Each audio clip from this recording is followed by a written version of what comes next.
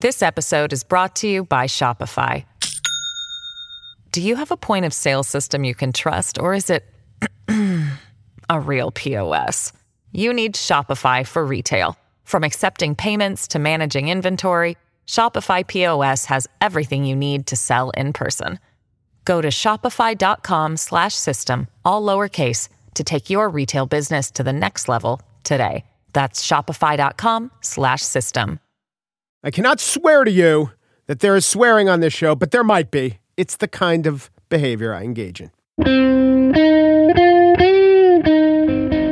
It's Thursday, November 15th, 2018. From Slate, it's The Gist. I'm Mike Pesca. And just when you thought Nancy Pelosi had grabbed back the gavel, here comes Massachusetts Congressman Seth Moulton. And Moulton, who's a decorated war veteran and a Harvard MBA and a young man on the rise, he raises not his own hand. Oh, no.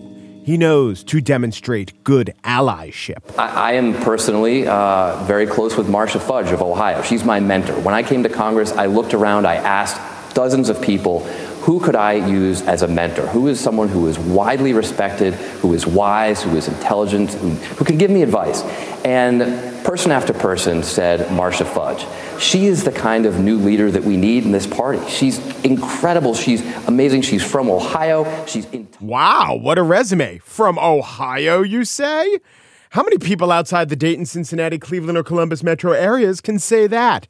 But CNN wasn't simply satisfied to take that stellar resume at face value. But are you saying that people don't respect Nancy Pelosi? What's your beef with Nancy Pelosi?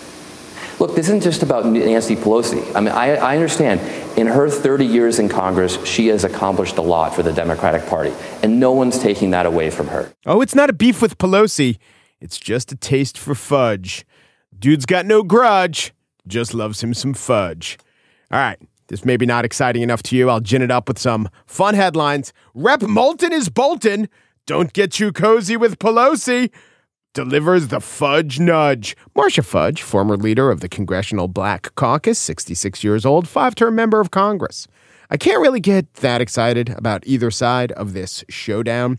I don't begrudge Fudge, but I think the infighting will thrill Matt Drudge, because when a minority of the majority opposes the majority, that usually causes problems. Look at the Freedom Caucus. It weakens whoever the speaker is or becomes. And is Nancy Pelosi so bad? Don't ask a Republican. Ask a Democrat. Ask maybe a Democrat who just won the election. There is one factor that recommends Marcia Fudge, and it is that whoever the Democratic Speaker of the House will be, that person will be demonized. They'll be demonized in fundraising appeals on the Fox News channel and in scary, scary commercials. But I think if that person's name is Marcia Fudge, doesn't it kind of take the sting out of the charge? Washington fat cat Democrats want to raise your taxes, like Chuck Schumer and the despicable Marcia Fudge. Tell Marcia Fudge to go back to her Keebler tree and keep stirring warm, welcoming pots of delicious treats. Screw it. It's like taking out a negative ad against Teddy Ruxpin. Screw you, Fudge, you adorably named, though actually highly competent legislator from Ohio. On the show today, we shall take you to another parliament across the sea, where another strong female leader faces down defections from her own base. There is no fudge in play here. Oh, no. We're talking about Prime Minister. We're talking about Prime Minister. Who? Prime Minister. The Prime Minister. Yes, Theresa May. Brexit. But first, if you think Democratic leadership is a cult of personality, if you think the Democrats have a confused brand, I give you NXIVM. NXIVM is a cult that took members' money, freedom, self-worth, and actually branded them, literally branded them with the founders' initials. Luckily, I can assert all that as long as I say this, allegedly. The CBC recently concluded a compelling podcast called Uncover Escaping NXIVM. The host of that podcast and a former NXIVM member join me up next.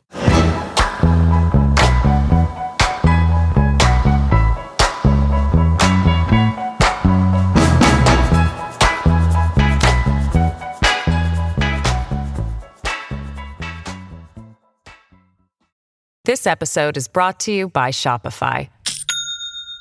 Do you have a point of sale system you can trust, or is it a real POS?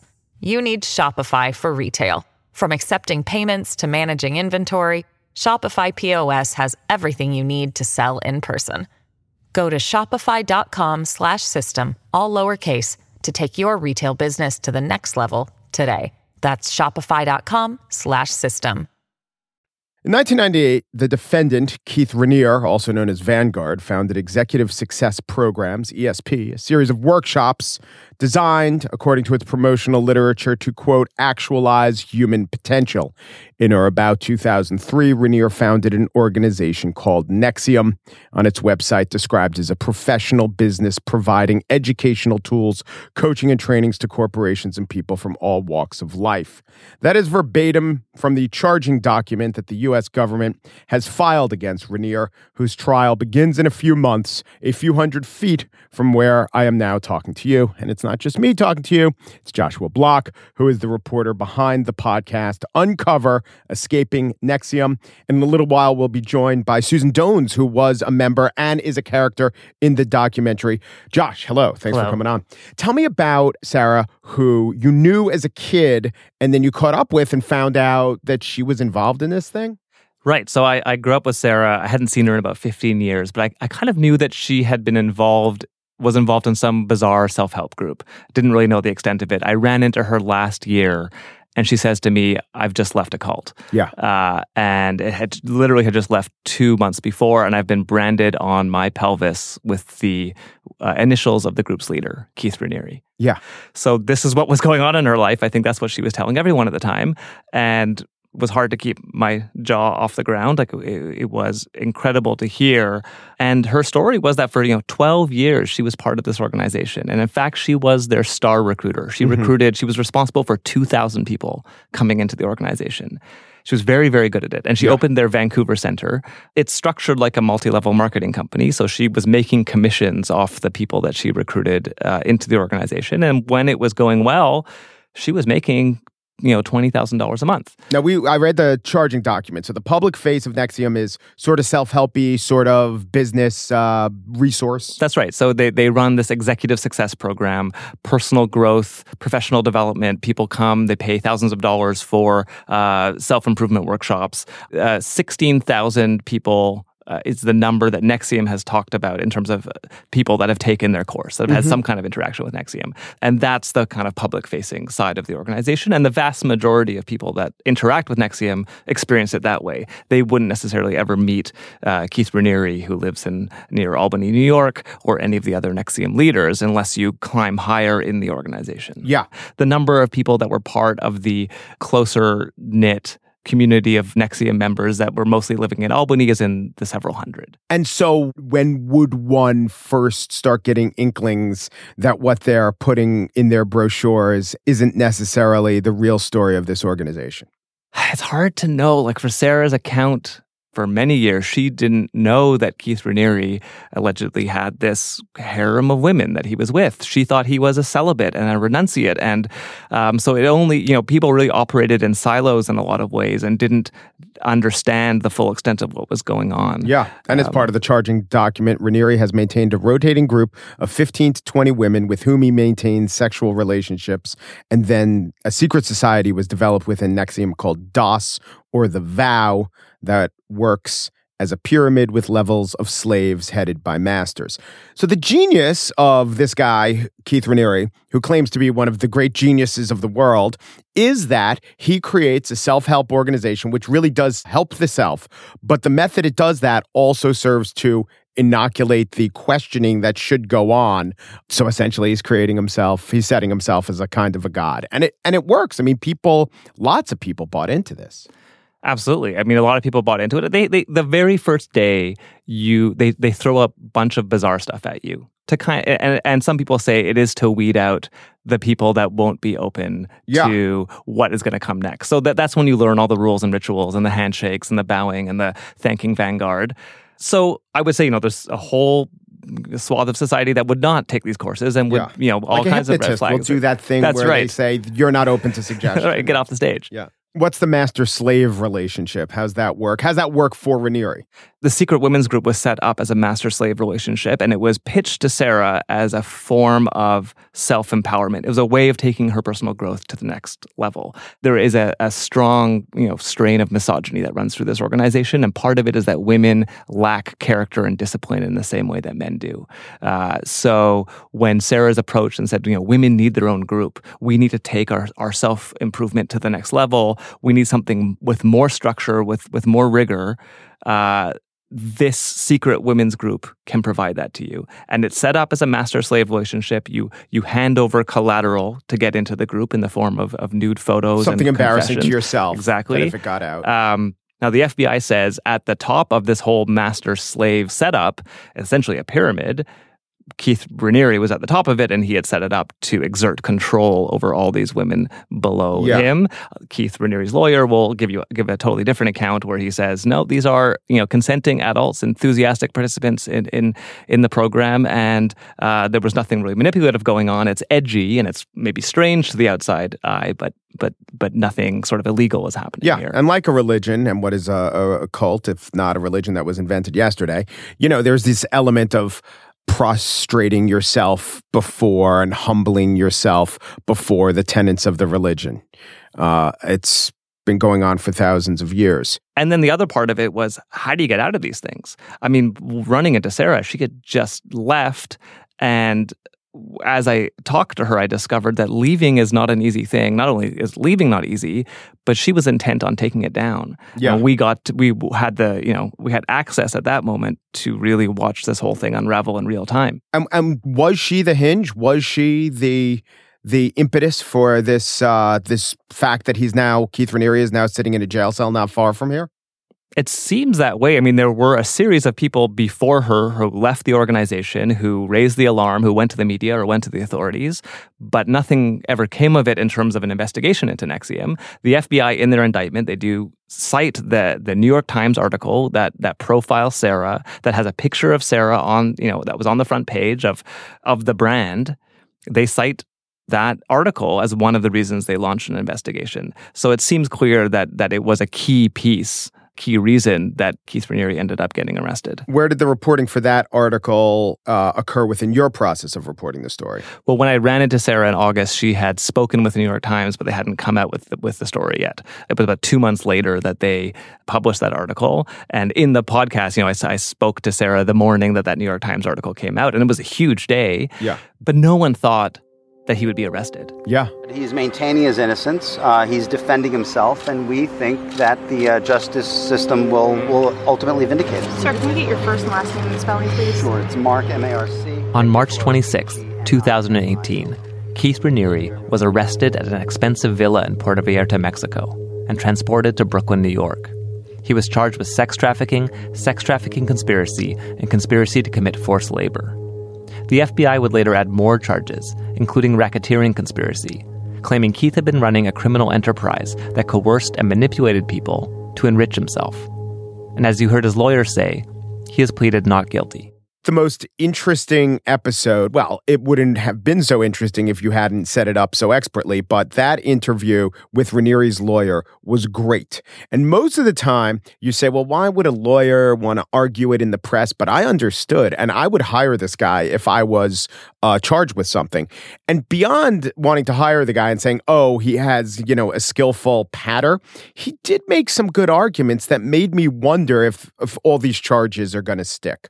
Did he do that to you? I definitely walked away from the interview realizing that it's certainly not a slam dunk. Yeah. And certainly, I already, we already understand with everything that's happening with the Me Too movement and the frustration that alleged victims of sexual assault have trying to win these things in court.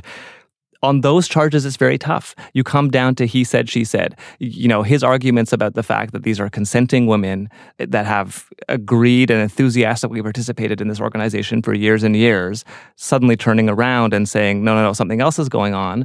You recognize that they have a big hill to climb in order to win their case in terms of the sex trafficking and sex trafficking conspiracy.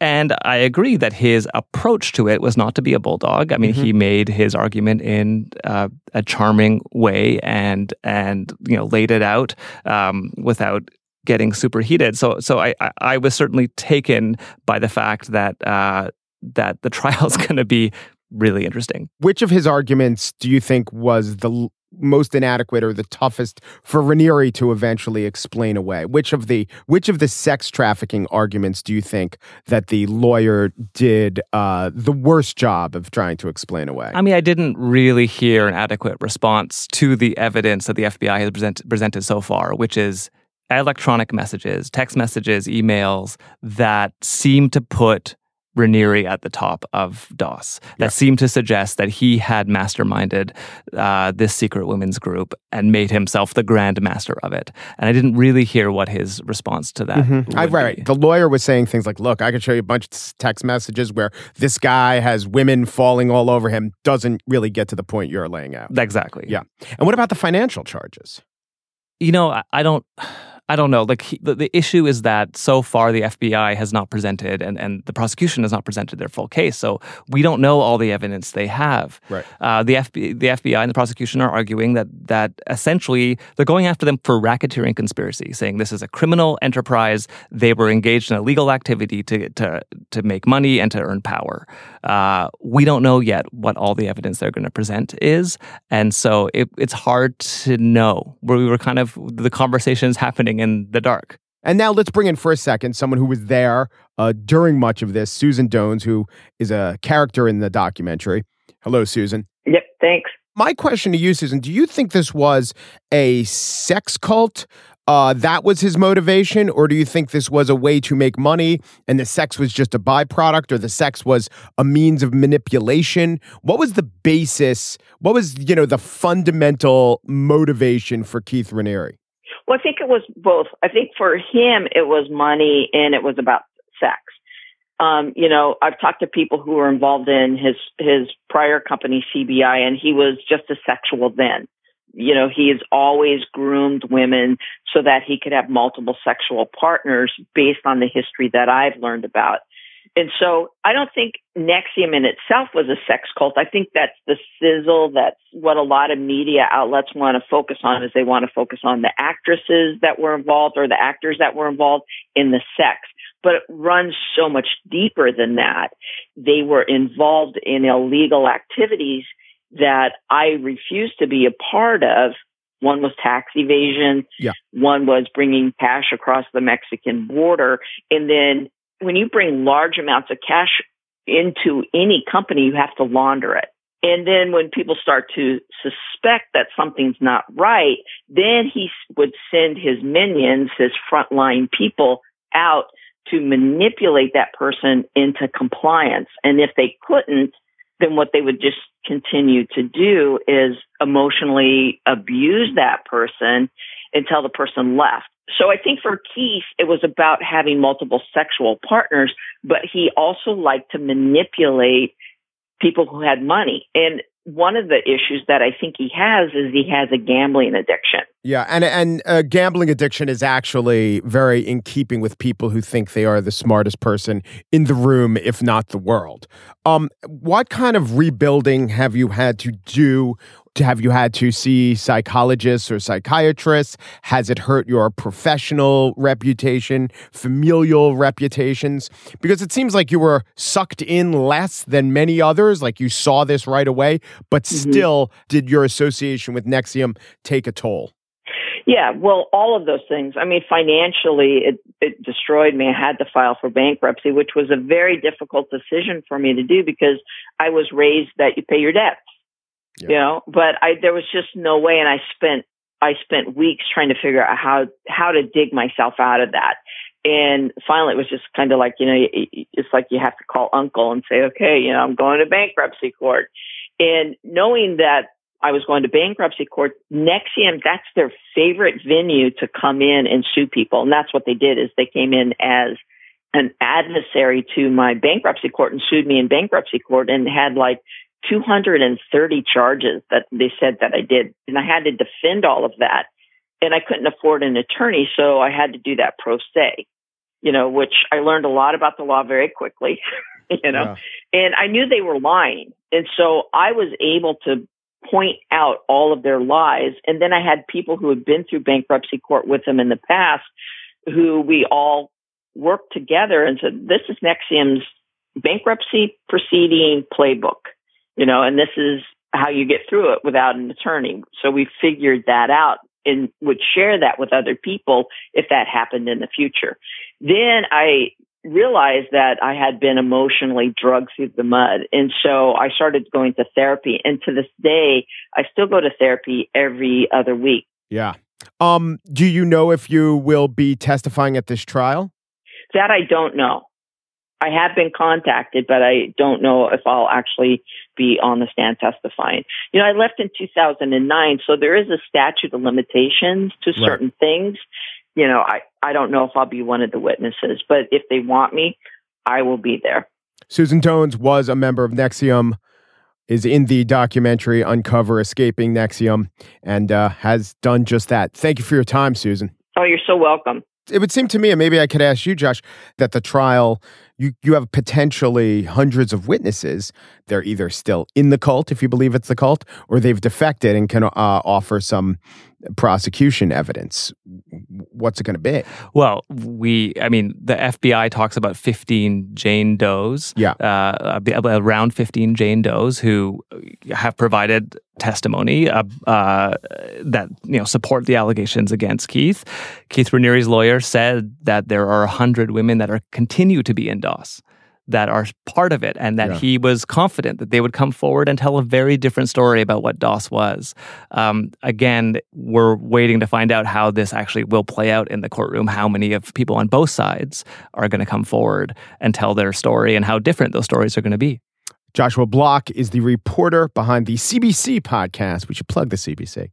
Uncover Escaping NXIVM. Thanks so much, Josh. Thank you.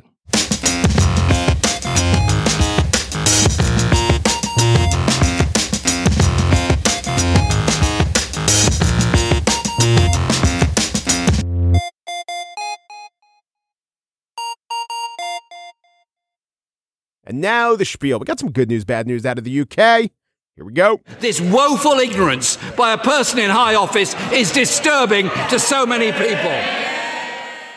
The good news is that Jeremy Corbyn was not talking about Donald Trump. The bad news for British Prime Minister Theresa May is he was talking about her, and this criticism is all about Brexit. Brexit seems like an impossible task given the parameters at play. The British people voted to leave the European Union because they didn't want the influx of people, but they would like to continue the influx and especially the outflow of goods. The thing about a trade partnership is that you actually have a partner. And the EU was never going to let Theresa May and the Tories leave on their terms, which, to be clear, weren't always clear and weren't always cogent. The Brexit vote was a national outpouring of patriotism plus protectionism plus a tinge of backward nationalism. And this, of course, once the vote was delivered, led to the actual task of putting some plans on paper. And as soon as that happened, the casualties mounted. Back a few months ago, Boris Johnson left May's government after the so-called Chequers plan. That was in May, the month, not the prime minister. Chequers is the country house of the prime minister. Chequers is also a much simpler game than what is demanded of Brexit. So the government soldiered on with no good options. They knew they'd have to put longer plans to paper, and when they did, the shite hit the fan. Once again, promises and sound bites gave way to tangible plans, and the casualties inevitably mounted. On the BBC, Tim Montgomery, conservative pundit and Theresa May critic, called out fellow conservatives who ever expected anything better than what he considers to be this bad deal before them. If there is in the Tory Brexiteers' minds that this is a dog's breakfast, few people deserve to eat that dog's breakfast as much as Eurosceptic MPs. Few deserve that dog breakfast as Eurosceptic MPs. Now, I want to be clear, about 10 or 12 years ago, a dog's breakfast was probably an above-average meal in London. But recently, there's just been a culinary explosion, thanks in large part to European talent and the influence of Europeans. So now the dog's breakfast is actually worse than the local puddings. Still, there have been defections. The Brexit minister is gone. Dominic Raab, Secretary of Brexit, quit. Who could have seen that coming?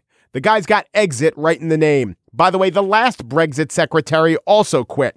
Can a government Brexit if they have no minister of Brexit? Theresa May thinks so. She says yes. She does so even in the face of polling that show a majority of Brits now wish to stay in the European Union. Then again, polling showed that they wanted to stay in the European Union before the actual Brexit vote took place. May faced down doubters in the opposition party, doubters in her own party, doubters probably in her own cabinet during a 3-hour session in Parliament where she took all questions. Here, she was questioned by the Right Honourable MP from Wellingsborough, a Eurosceptic and professor of a very priapic name. Mr. Peter Bone! Thank you, Mr. Speaker.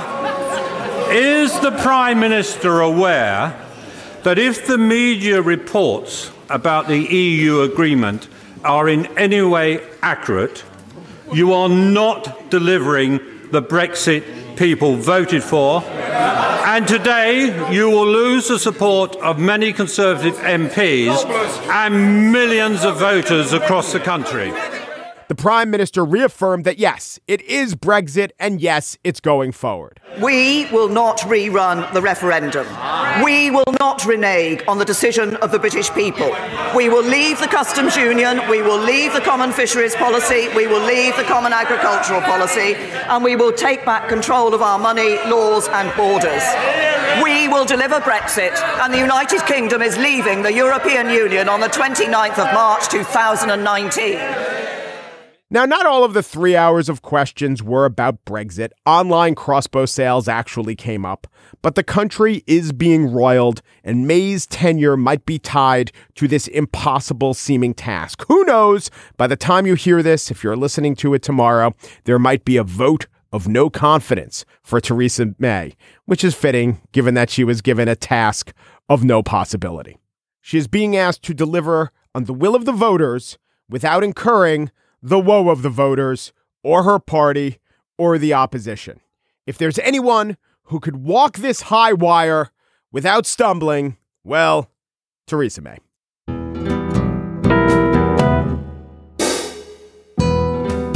And that's it for today's show. Just producers Pierre Bien-Aimé and Daniel Schrader think the dog's breakfast idiom is just the cat's pajamas, the bee's knees, the wombat's top hat, the anteater space heater. TJ Raphael, senior producer of Slate Podcast, wants you to know that when leaving the house, please be sure to fully unplug your anteater heater. You never know when one of those can cause the whole house to burn down and all the ants in it.